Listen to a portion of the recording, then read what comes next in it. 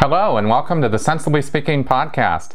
This is Chris Shelton, the critical thinker at large, coming at you for show number 135, brought to you on iTunes, Stitcher, Google Play, and here on YouTube with video.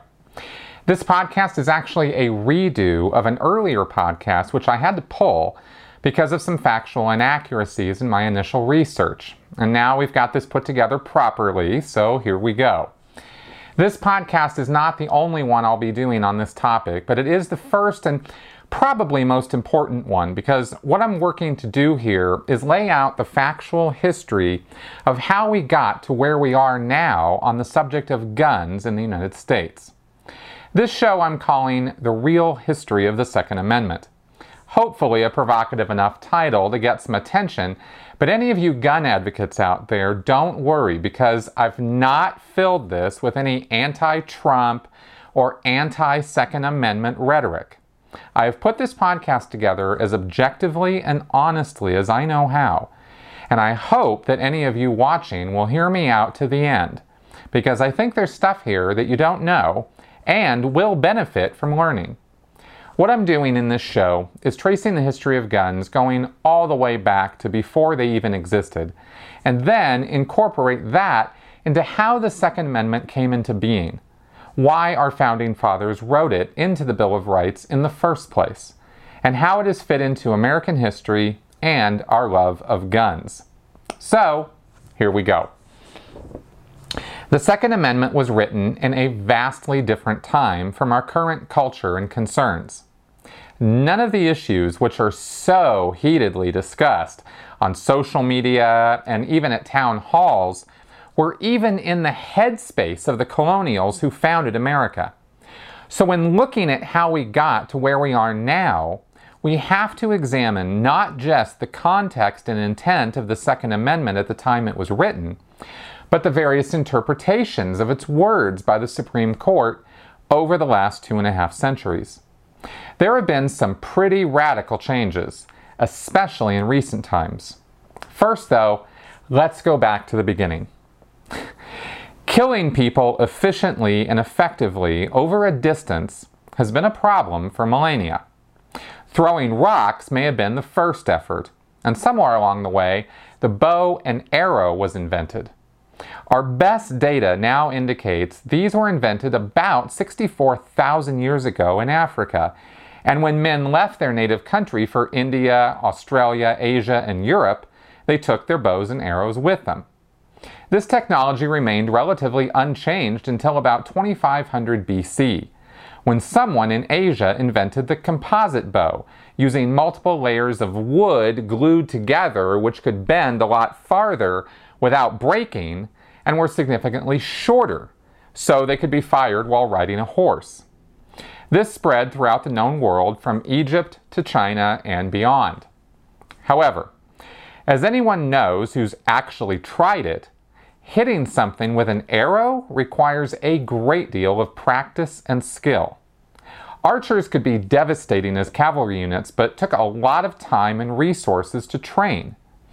So around 450 BC, Chinese blacksmiths invented the crossbow. It was the first weapon meant for a relatively untrained individual to replace the bow, and it was very effective. Now fast forward 1300 years, and we have a discovery that changed the world. The Chinese were quite good at mixing various compounds to create medicines and other useful mixtures, but they didn't expect to invent gunpowder. This was discovered in 1850 AD by Chinese alchemists who mixed sulfur and charcoal with saltpeter, a common name for potassium nitrate. Not yet knowing what they had done, they used this powder to treat skin infections, but it had the unfortunate side effect of creating smoke and flames, which burnt hands and faces, and even the whole house where they were working burned down. Then someone realized that this might be better used to kill people rather than cure them, and it was quickly put into use in the military against the invading Mongols. Not long after, The very first weapon recognized as a gun was invented in the 10th century in China. These were bamboo or metal tubes which projected flames and shrapnel by packing gunpowder in the tube behind metal shards. These were known as fire lances. By the 1200s, gunpowder was exported to the Middle East by invading Mongols and to Europe, either over the Silk Road or also by the Mongols, where it quickly was put to use in cannons to take down walled fortresses and castles which were previously damn near impossible to penetrate. These cannon changed the entire face of armed conflict. Cannon first appeared in Italy around 1320 and spread quickly throughout Europe. However, there were problems with them. They weren't very accurate, gunpowder was extremely expensive, and the cannon operators hurt themselves as often as their targets. Smaller hand cannons were created in Italy in the 14th century, and the first handguns appeared in the mid-15th century in France, when cannons were also essentially shrunk down to individual size. The invention of the lock, the firing mechanism, was the big break here and resulted in the arquebus. This created a new class of soldier, the infantry, and gave birth to modern warfare, although it would look quite different from what we're used to today, since it took 2 minutes to load just one shot, and was still not a totally practical replacement for archers or bowmen. Something important to note here is that the reason guns caught on at first was not because of how lethal they were, but because of how they equalized the players on the battlefield. Almost anyone could be quickly trained to load and fire a gun, whereas archers and swordsmen required years of training to be any good. This slowly but surely changed the entire nature of warfare, strategy, and tactics. Inventors and innovators made guns more and more efficient at their single purpose, killing people, and thus made it more and more economically feasible to create larger and more powerful armies, which could do more damage than anything that came before. The fact that guns could be used for any other purpose, such as hunting or sport, was completely ancillary to their main purpose, which was to kill other human beings. So we come to the United States and the European colonists who originally came to settle it. Before the Europeans arrived, there were no guns in the Americas. But that doesn't mean the Americas were a pastoral land of peace and tranquility which was ruined by the arrival of the white man. No, it was quite the opposite. The Native Americans across the plains of North America and the deserts and jungles of South America had developed quite a variety of lethal weapons, including the bow and arrow, spear, tomahawk, and knife. In South America, they'd even created a kind of sword using obsidian embedded into the side of wooden clubs, with edges sharper than high-quality steel razor blades.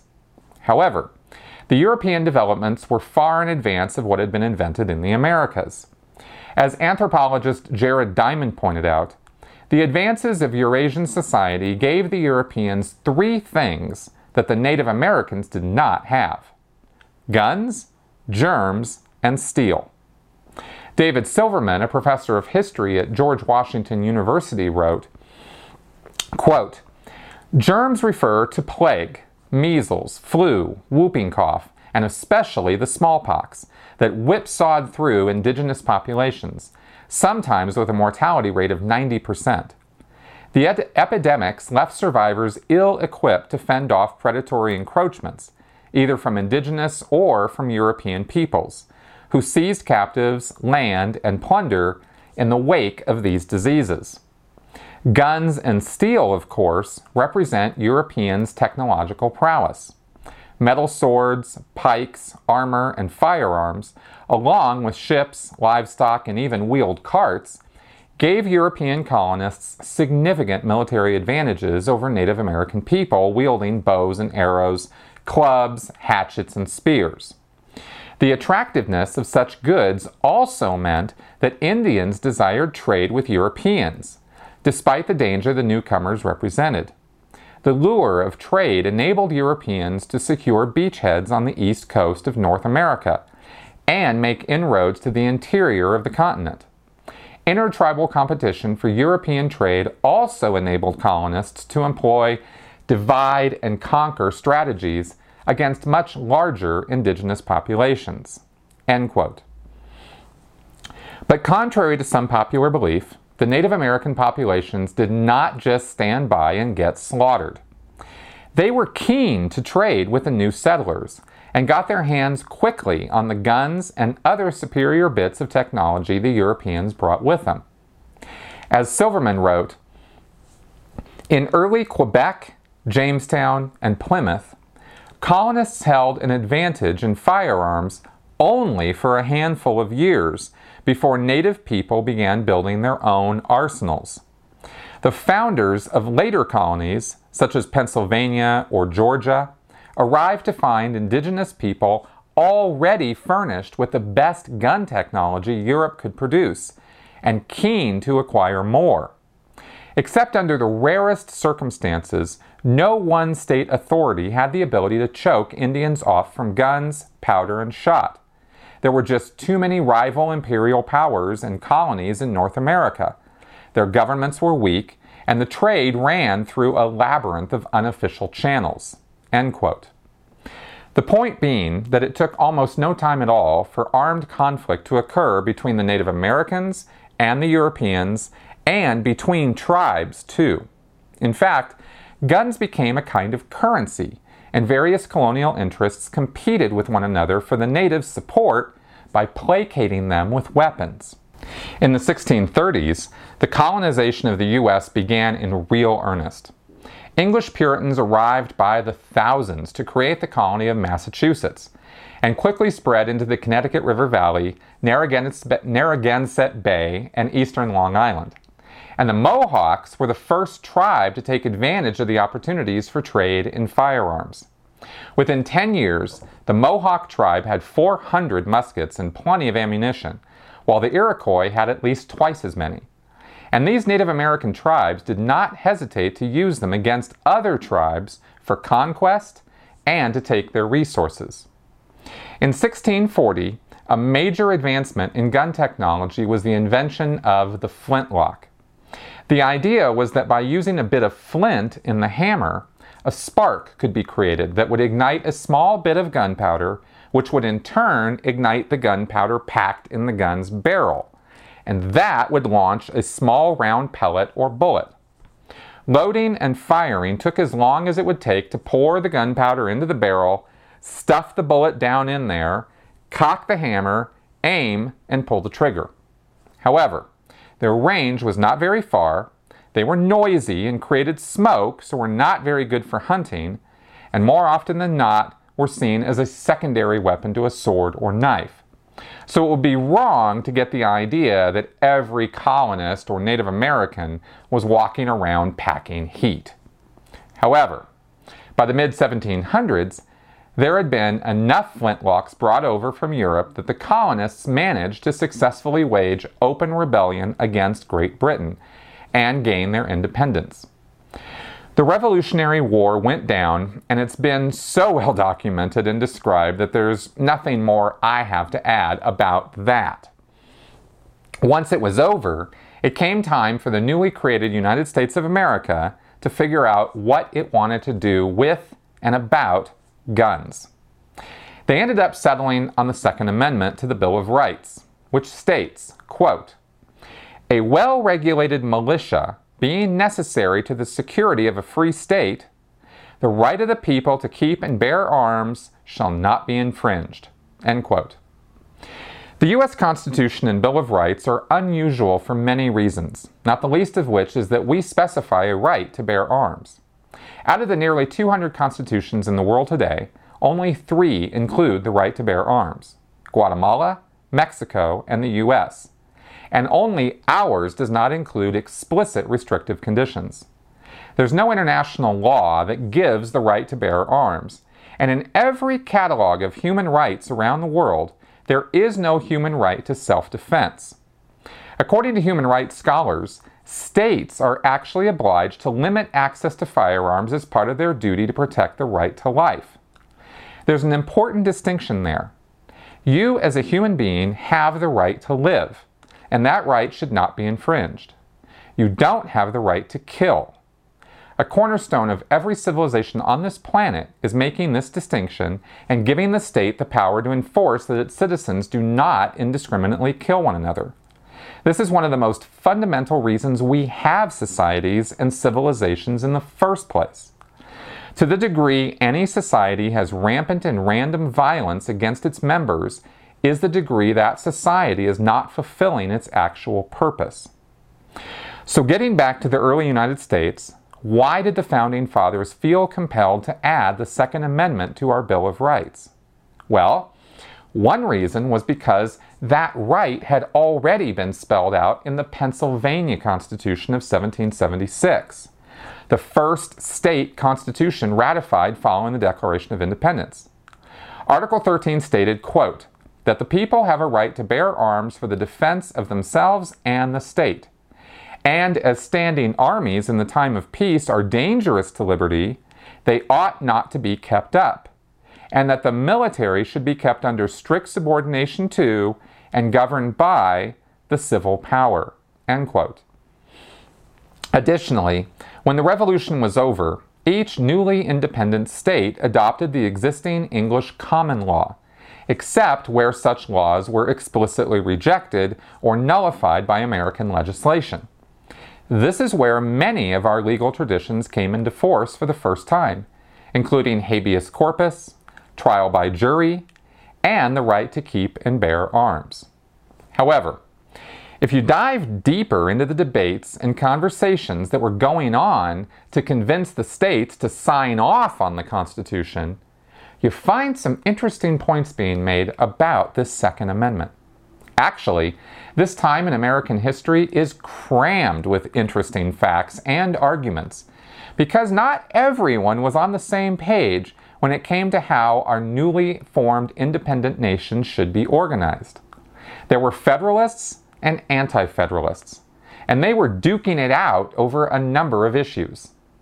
Initially, our first attempt at a constitution between the 13 original colonies was called the Articles of Confederation, and a Federalist was someone who supported these. The problem was that the Articles of Confederation had created a central government which lacked enough authority to actually be able to deal with issues with interstate relations, commerce, and trade. Before the Revolutionary War was even over, it became apparent that something had to be done if this central government was going to work at all.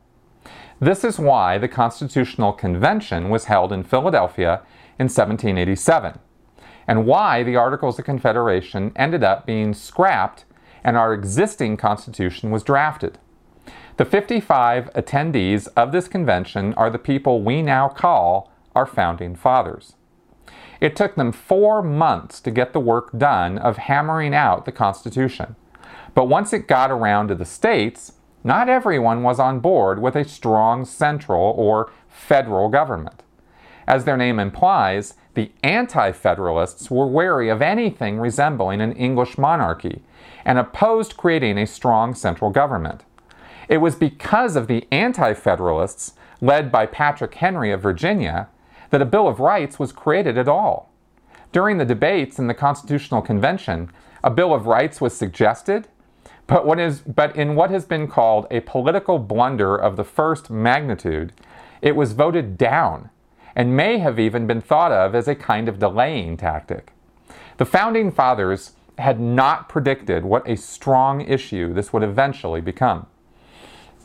With the benefit of hindsight, we can see that many of the points of concern the Anti-Federalists had about the proposed 1787 Constitution actually had merit.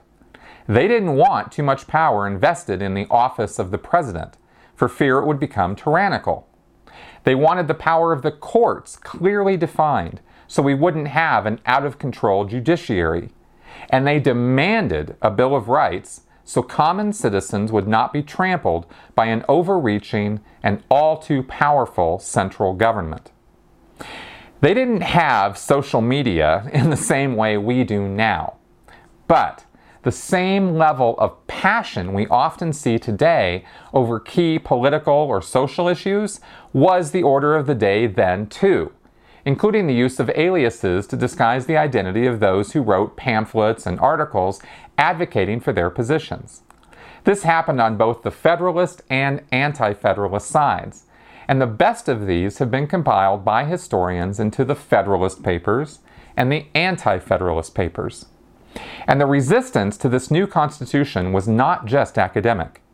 Judge William West of Rhode Island, for example, led 1,000 armed men to a celebratory rally to protest how the new Constitution was being passed elsewhere. Interesting, Rhode Island was also the one state that refused to send any delegates to the Constitutional Convention in the first place. While everyone was happy to be out from under the yoke of British rule, the new United States was not really very united. The number one point of contention really came down to civil rights. What would citizens have the right to do under this new government? And how would a new tyranny be prevented? These were the questions on most people's minds, and they were answered in the Bill of Rights, which were issued and ratified immediately following most of the states' approval of the Constitution itself. It was funny to me to find in researching all of this that James Madison, one of the darlings of the NRA and who is often quoted in support of the Second Amendment, actually opposed the entire idea of the Bill of Rights from the very beginning. He was a Federalist and felt that the state governments would take care of personal liberty issues, which he wrote about in number 46 of the Federalist Papers. What changed his mind was the fact that he was not going to be elected into the newly formed Congress if he did not make a campaign pledge to introduce constitutional amendments at the first Congress. To be fair, that was not his only reason, though. The whole subject of a Bill of Rights had been vigorously and even physically debated, and Madison saw the writing on the wall. He didn't want to have to redo another constitutional convention to rework every bit of that document again. In the end, he said that the Bill of Rights was useful, but not essential. Drawing on the Magna Carta, the English Bill of Rights, and existing state constitutions, especially Virginia's, Madison penned a draft of the Bill of Rights. On the issue of guns, his first draft said this, quote, "The right of the people to keep and bear arms shall not be infringed, a well-armed and well-regulated militia being the best security of a free country. But no person religiously scrupulous of bearing arms shall be compelled to render military service in person." End quote. Interesting wording, huh? Everyone has a right to own and use weapons as part of a well-regulated militia, but if your religion calls for you to be a pacifist, you won't be forced to take part in the military. The entire proposal is quite an interesting read, but not everyone readily agreed to what Madison wrote. A special committee was formed to edit and revise these rights, and the changes then went through both the House and the Senate, who changed and condensed them even further. Our current wording of the Second Amendment came from these changes. The final version was approved by joint resolution on September 25, 1789. Whereas Madison may not have been fully on board early in the process, he was active through every part of this process to push them through because he did not want the Anti-Federalists to gain the upper hand and force another constitutional convention. Better to push through what they had created than have to start over. So, were the citizens dancing in the streets with parades and marching bands once the Bill of Rights went through? Not really. Were there immediate challenges to the Supreme Court and epic legal battles for or against gun rights? No, not at all. In fact, from a legal standpoint, no one really paid much attention to the Second Amendment, or to any of the amendments for that matter. There were no serious legal challenges to any of these rights for about 150 years. As to the intent of Madison and the First Congress in writing and editing the Second Amendment, what were they thinking? What did they mean by a well-regulated militia? A Google search to find this out will quickly end you up on many gun advocate sites. In fact, the NRA even maintains the James Madison Research Library and Information Center, where they offer numerous quotes from those early state constitutions, such as, quote, Virginia, that a well-regulated militia, composed of the body of the people, trained to arms, is the proper, natural, and safe defense of a free state.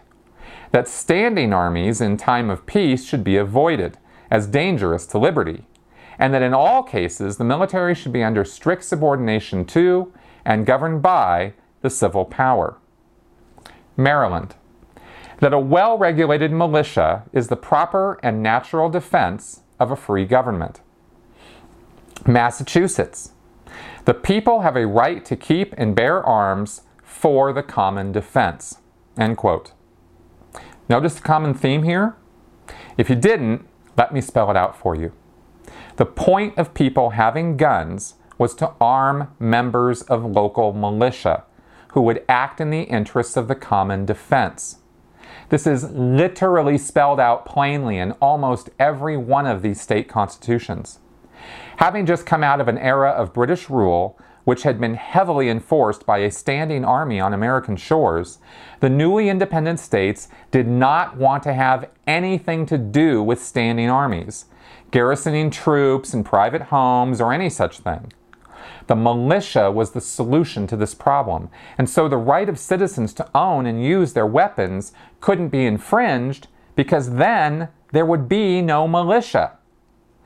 This term, militia, is commonly misunderstood because its meaning has changed over time, reflecting the changes in our society as we have gained international stature and have created not just one, but 4 branches of our armed forces.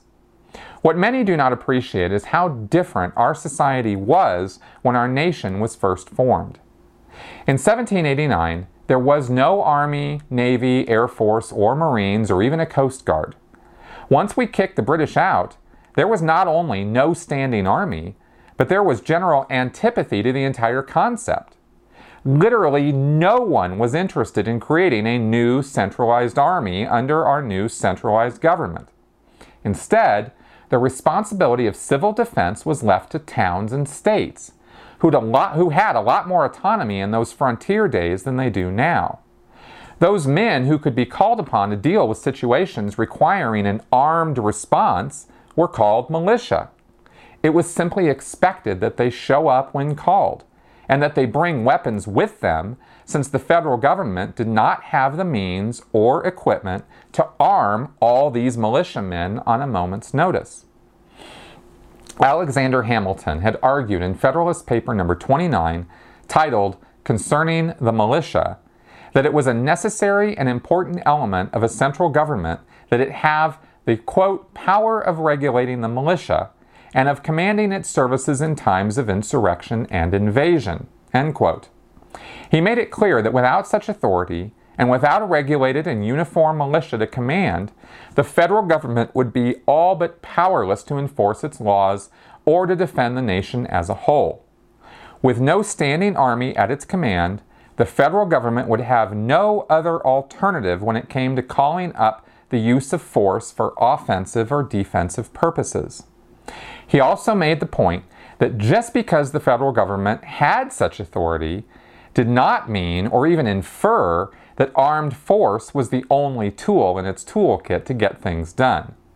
There were people afraid that federal government could become tyrannical at the drop of a hat, and they didn't want to invest any power behind it. Yet this had already proven to not work with the Articles of Confederation, and so some power and authority over the militia had to be conceded. Otherwise, the whole concept of our new Constitution would fail.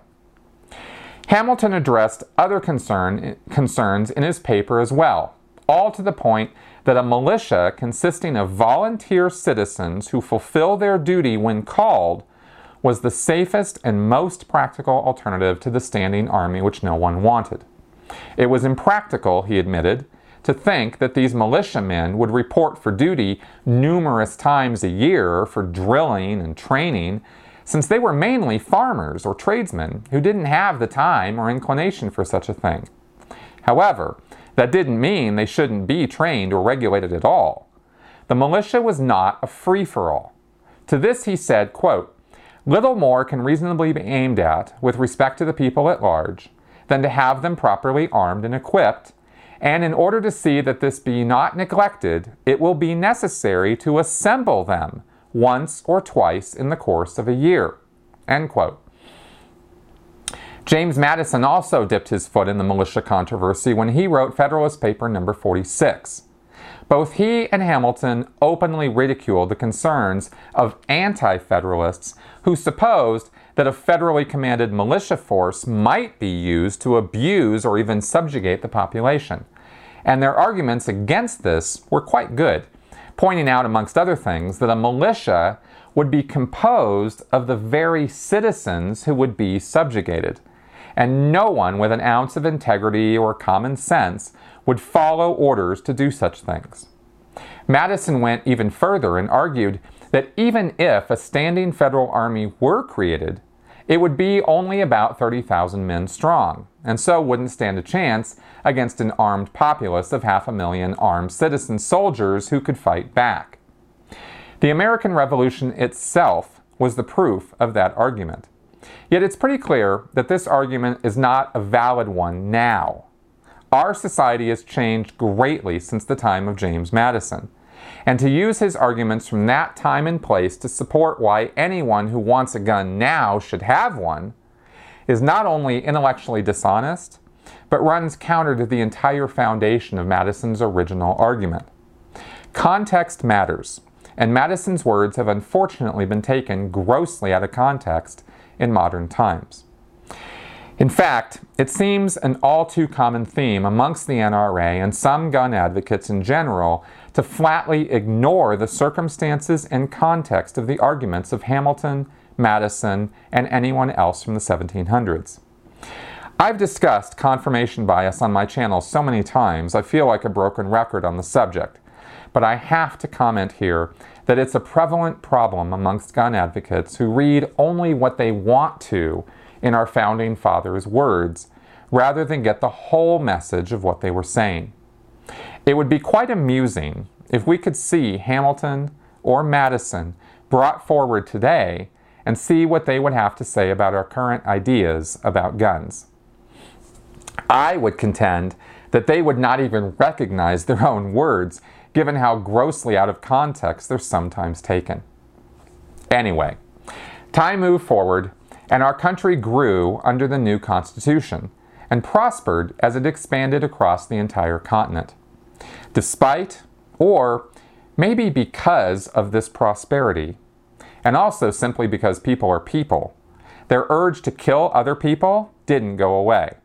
And so the technology of gun manufacturing continued to develop. One of the big problems with the flintlocks was they tended to not fire or misfire in humid or wet environments. The percussion cap was invented around 1820 to deal with this problem. In 1835, Samuel Colt invented the first multi-shot revolving chamber firearm, which enabled someone to take multiple shots without having to stop and reload. This was a huge deal, which again changed the entire face of combat and was put into immediate use around the country. By 1850, shotguns had been invented, and in 1860, the Spencer repeating rifle could fire 7 shots in just 15 seconds. Interestingly, the Army didn't want them at first because they thought soldiers would just overshoot their supply of bullets and use up all their supplies firing too often. That changed after President Lincoln himself test-fired a Spencer and gave it his stamp of approval. The American Civil War began in 1861, and it was one of the bloodiest conflicts in all of human history. During the time of the war in the 1860s, 2 men with pacifistic intentions created weapons that enabled men to kill other men in greater numbers than ever dreamed of before. With a certain degree of irony as well as tragedy, both thought that by making war too awful, people would come to their senses and stop fighting. Of course, it wasn't that simple when you get into the details, but I will say that both men had far too high an opinion of people in general. Around 1862, Dr. Richard Gatling patented the Gatling gun, a 6-barreled machine capable of firing 200 to 300 rounds per minute, using a hand-driven crank and usually mounted on the back of a wagon. This gun could fire as long as bullets could be fed into it, and so long as the barrels stayed cool enough to retain their shape, which often required an assistant pouring water on them when it was in use. Gatling produced this gun in the middle of the Civil War with the idea that his invention required fewer people to operate, and thus fewer soldiers would be needed in battle, and so lives would actually be saved by using it. Surprisingly, the U.S. Army wasn't so interested, and didn't actually place any orders until just after the Civil War ended. It was the Native Americans who ended up seeing the business end of this weapon during the Indian Wars. Of course, Russia and Britain also purchased their fair share of Gatling guns and used them against native tribes in their colonies too. It was used to mow down Native American tribes and whole fields of roaming buffalo upon which the Native Americans relied for their food. Instead of ending conflict, all Gatling did was make it easier for the white man to fuel his genocidal tendencies against minority populations all over the world. That is not a statement of opinion or bias. It's just a fact. Alfred Nobel worked to make unstable nitroglycerin an effective weapon and eventually invented dynamite in 1867 as a more stable alternative. This was originally intended for use in mining operations, but when you have a substance that causes that much damage with so little effort, of course it's going to find its way into military applications. Nobel is famously quoted from 1876 when he told Austrian Countess Bertha von Suttner, quote, "Perhaps my factories will put an end to war sooner than your congresses. On the day that 2 army corps can mutually annihilate each other in a second, all civilized nations will surely recoil with horror and disband their troops." End quote. Nobel was a smart guy when it came to chemistry, but he was a bit of an idiot at psychology. After creating dynamite, he then invented gelganite and then, in 1887, patented ballistite. He gained a great deal of wealth from the waging of war, but was a pacifist at heart, and when he realized that his legacy would be one of death, he created the Nobel Prize Trust in an attempt to encourage solving the world's problems through peaceable means. The Gatling gun became obsolete within just 20 years, as weapons manufacturers continued innovating and pushing for faster and more efficient ways to kill. The mechanisms to create the first truly automatic machine gun, a weapon that fires continuously when the trigger is held down, was invented in the 1880s by Hiram Maxim. In 1892, the first automatic pistol was created by Joseph Lahman. The first automatic rifle appeared from Winchester in 1903. And now, let's talk about what challenges have been presented over the years to the Supreme Court and how have they interpreted each challenge. The first is United States versus Cruikshank from 1875. This was not a straight-up guns rights case, but was instead a challenge in the post-Civil War years to states' rights versus federal regulations. What happened was Republican candidate William Pitt Kellogg was elected governor of Louisiana in 1872 with 57% of the popular vote. Federal troops had to step in to enforce his election because it was so hotly contested, and eventually President Grant personally stepped in and acknowledged Kellogg as the winner to end the controversy, but not before the Colfax Massacre, where 105 blacks and 3 whites were killed on Easter Sunday, 1873. At the time, the Democrats were the party of the racist South. A group of white Democrats, armed with rifles and a small cannon, overpowered Republican freedmen and state militia who were guarding the Grant Parish Courthouse in Colfax. Most of the freedmen were killed after they surrendered. Nearly 50 were killed later that night after being held as prisoners for several hours. Estimates of the number of dead have varied, ranging from 62 to 153. 3 whites died, but the number of black victims was difficult to determine because bodies had been thrown into the river or removed for burial.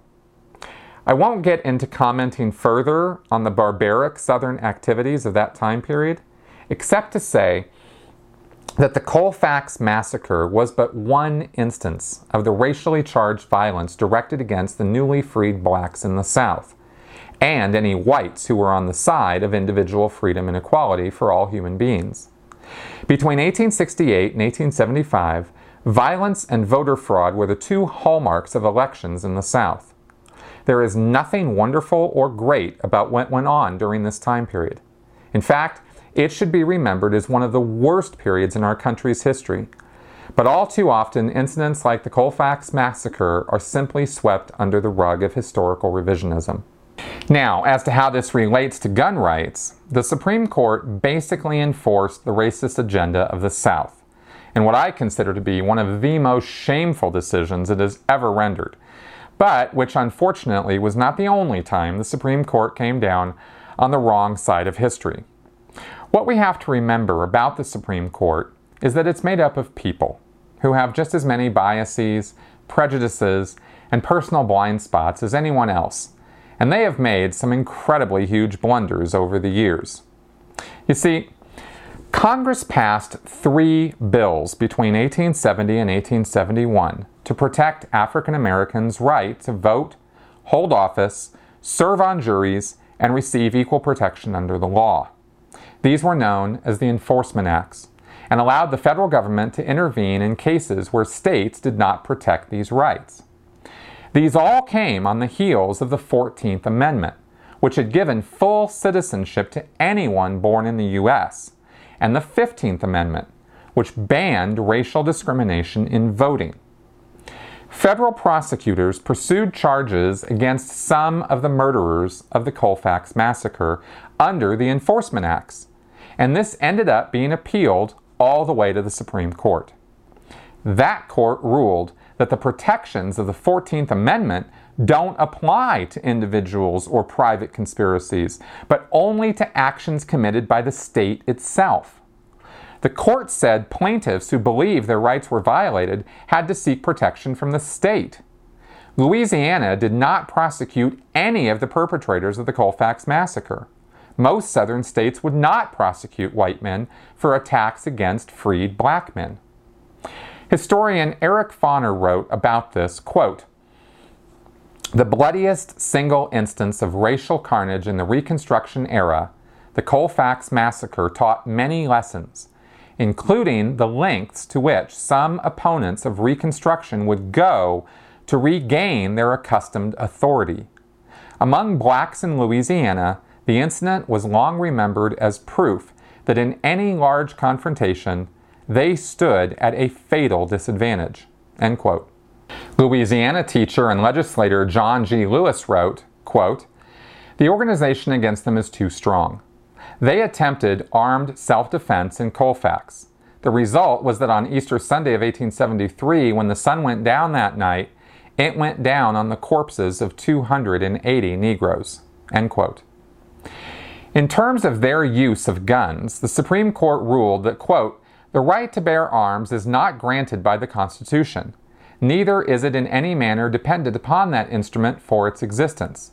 The Second Amendment means no more than that it shall not be infringed by Congress, and has no other effect than to restrict the powers of the national government." End quote.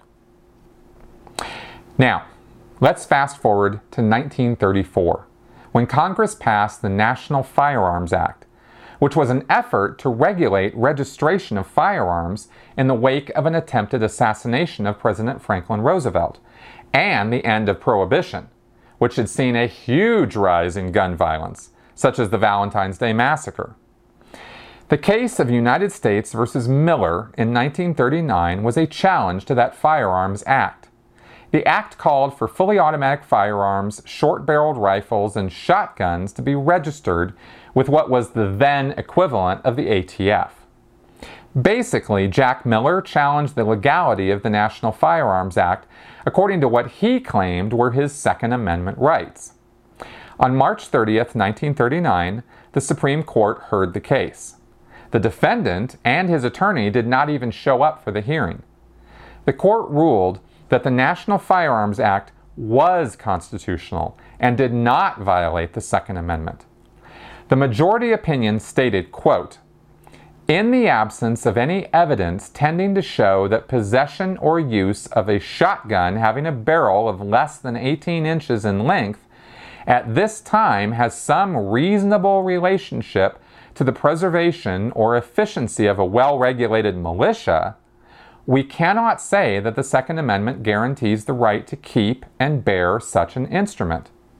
Certainly it is not within judicial notice that this weapon is any part of the ordinary military equipment, or that its use could contribute to the common defense." End quote. However, gun rights advocates have cited this case as a victory because they say that shotguns were used by the military in World War I, and therefore such weapons were protected under the well-regulated militia clause. Now let's be clear here. Jack Miller was a known criminal who didn't show up for his own court case because he was found shot to death in retaliation for ratting out his gang. He was not using or transporting his short-barreled shotgun because he was using it as a member of any militia. He was a bank robber. And yet the statement of record by the Supreme Court is thought of as some kind of victory for gun advocates.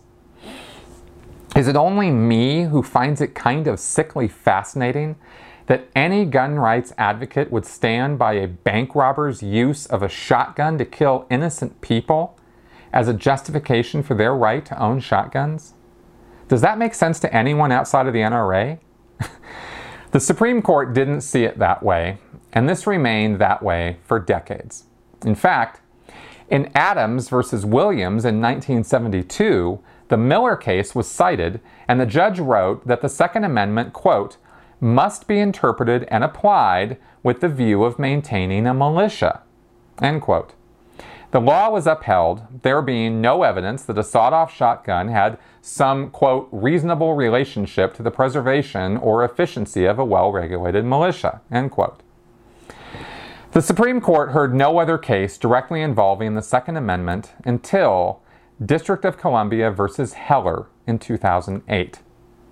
If you were ever wondering why it's important who puts Supreme Court judges in place, you won't after you hear this. D.C. versus Heller was an artificially built case, put together and funded by Robert A. Levy, chairman of the Cato Institute, a libertarian think tank founded by Charles Koch of Koch brothers infamy. Levy has never owned a gun, but on general principles wanted to do anything he could to restrict government interference in people's lives. So he found 6 plaintiffs of varying backgrounds, ages, and race to challenge a Washington, D.C. statute which had banned handgun ownership in D.C.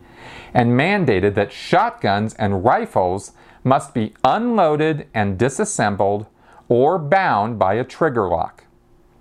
Their case was initially dismissed, but the appeals court reversed the dismissal and held that the Second Amendment, quote, "protects an individual right to keep and bear arms, that the right existed prior to the formation of the new government under the Constitution," end quote, also stating that the right was, quote, "premised on the private use of arms for activities such as hunting and self-defense, the latter being understood as resistance to either private lawlessness or the depredations of a tyrannical government or a threat from abroad," end quote. They also noted that though the right to bear arms also helped preserve the citizen militia, the activities the amendment protects are not limited to militia service, nor is an individual's enjoyment of the right contingent upon his or her continued or intermittent enrollment in the militia. The court determined that handguns fit the definition of arms and so cannot be banned by Washington, D.C., nor was it acceptable to mandate that rifles or shotguns be disassembled within a person's home. As we went over earlier, This appeals court decision is in direct opposition to the entire purpose and reason for the Second Amendment. If you compare what these appeals court judges wrote to what James Madison, the author of the Second Amendment, wrote, you find that they are in contradiction to one another. All of these judges were Republican appointees, and there is no question their personal bias entered into their decision-making process, because they certainly didn't consult the Second Amendment itself. The case was petitioned to the Supreme Court, and it was a hot topic issue, with the majority of the United States Congress signing a brief advising that the case be affirmed. They were joined by Vice President Dick Cheney, as well as a majority of states who signed a brief written by Senator Ted Cruz for the Attorney General, Greg Abbott. The Fraternal Order of Police and Southern States Police Benevolent Association also joined in, urging the case to be affirmed. A number of organizations signed similar briefs suggesting to the Supreme Court to remand the case, including the Department of Justice and attorneys general from New York, Hawaii, Maryland, Massachusetts, New Jersey, and Puerto Rico, as well as a number of religious and anti-violence groups. After all was said and done, the court ruled that the Second Amendment, quote, codified a pre-existing right, end quote, and that it, quote, protects an individual right to possess a firearm unconnected with service in a militia, and to use that arm for traditionally lawful purposes, such as self-defense within the home, end quote, but also stated that the, quote, right is not unlimited. It is not a right to keep and carry any weapon whatsoever in any manner whatsoever and for whatever purpose, end quote. Of course, this last statement just muddies the waters and makes it entirely unclear what rights a person does or doesn't have under the Second Amendment. Instead of clarifying the Constitution, Scalia and the other judges who voted for this just made it more confusing. It's my position that the Supreme Court made a gross and glaring error in their interpretation of the Second Amendment. And I have offered this podcast as my rationale for saying that.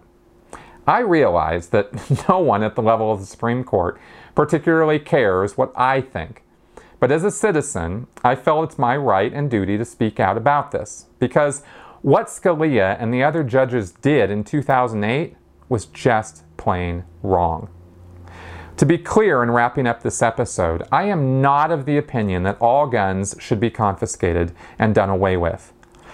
The practicalities of doing such a thing, especially in the United States, are beyond all reason. However, I am of the firm belief that if the federal government is not going to act to protect its citizens from the danger that our gun epidemic poses to all of us, then the states must. There are other issues and conditions which cause more death in the United States than guns, but few that are as violent or upsetting or publicized. And when children become the innocent victims of gun violence, it stirs up a great deal of righteous anger against guns and those who would claim that their rights to own guns is somehow more important than the lives of innocent children. Somehow we have to find a common ground and a balance between these things if we're ever going to address this rationally. Both sides are going to have to give, because the way things are now, the situation is untenable and cannot continue as it has. I'll be doing more podcasts on this subject. First, I just wanted to lay out the historical narrative and how we got to where we are. I'm not pretending to have covered every single relevant court case, statute, or regulation, and I'm aware that there are all kinds of semantics controversies as to what does and does not constitute military-grade hardware. From my point of view, we've only gotten to playing such semantics games because we've lost sight as a nation of what's actually important. The divisive rhetoric of gun manufacturers and the NRA have created a kind of cult mentality when it comes to guns. Not all gun owners fall into this, of course, just like not all gun owners are card-carrying members of the NRA. The number of lies and obfuscations that are printed and spoken on this subject are legion and are not easy to sift through. I've been intensively studying this for weeks just to put this together, and I've barely scratched the surface of the issues involved. However, I do feel that a true and deep understanding of our Constitution and Bill of Rights is a vital foundation to any rational conversation on this topic, and that has been the purpose of today's podcast. Thank you for watching. I'll see you next week.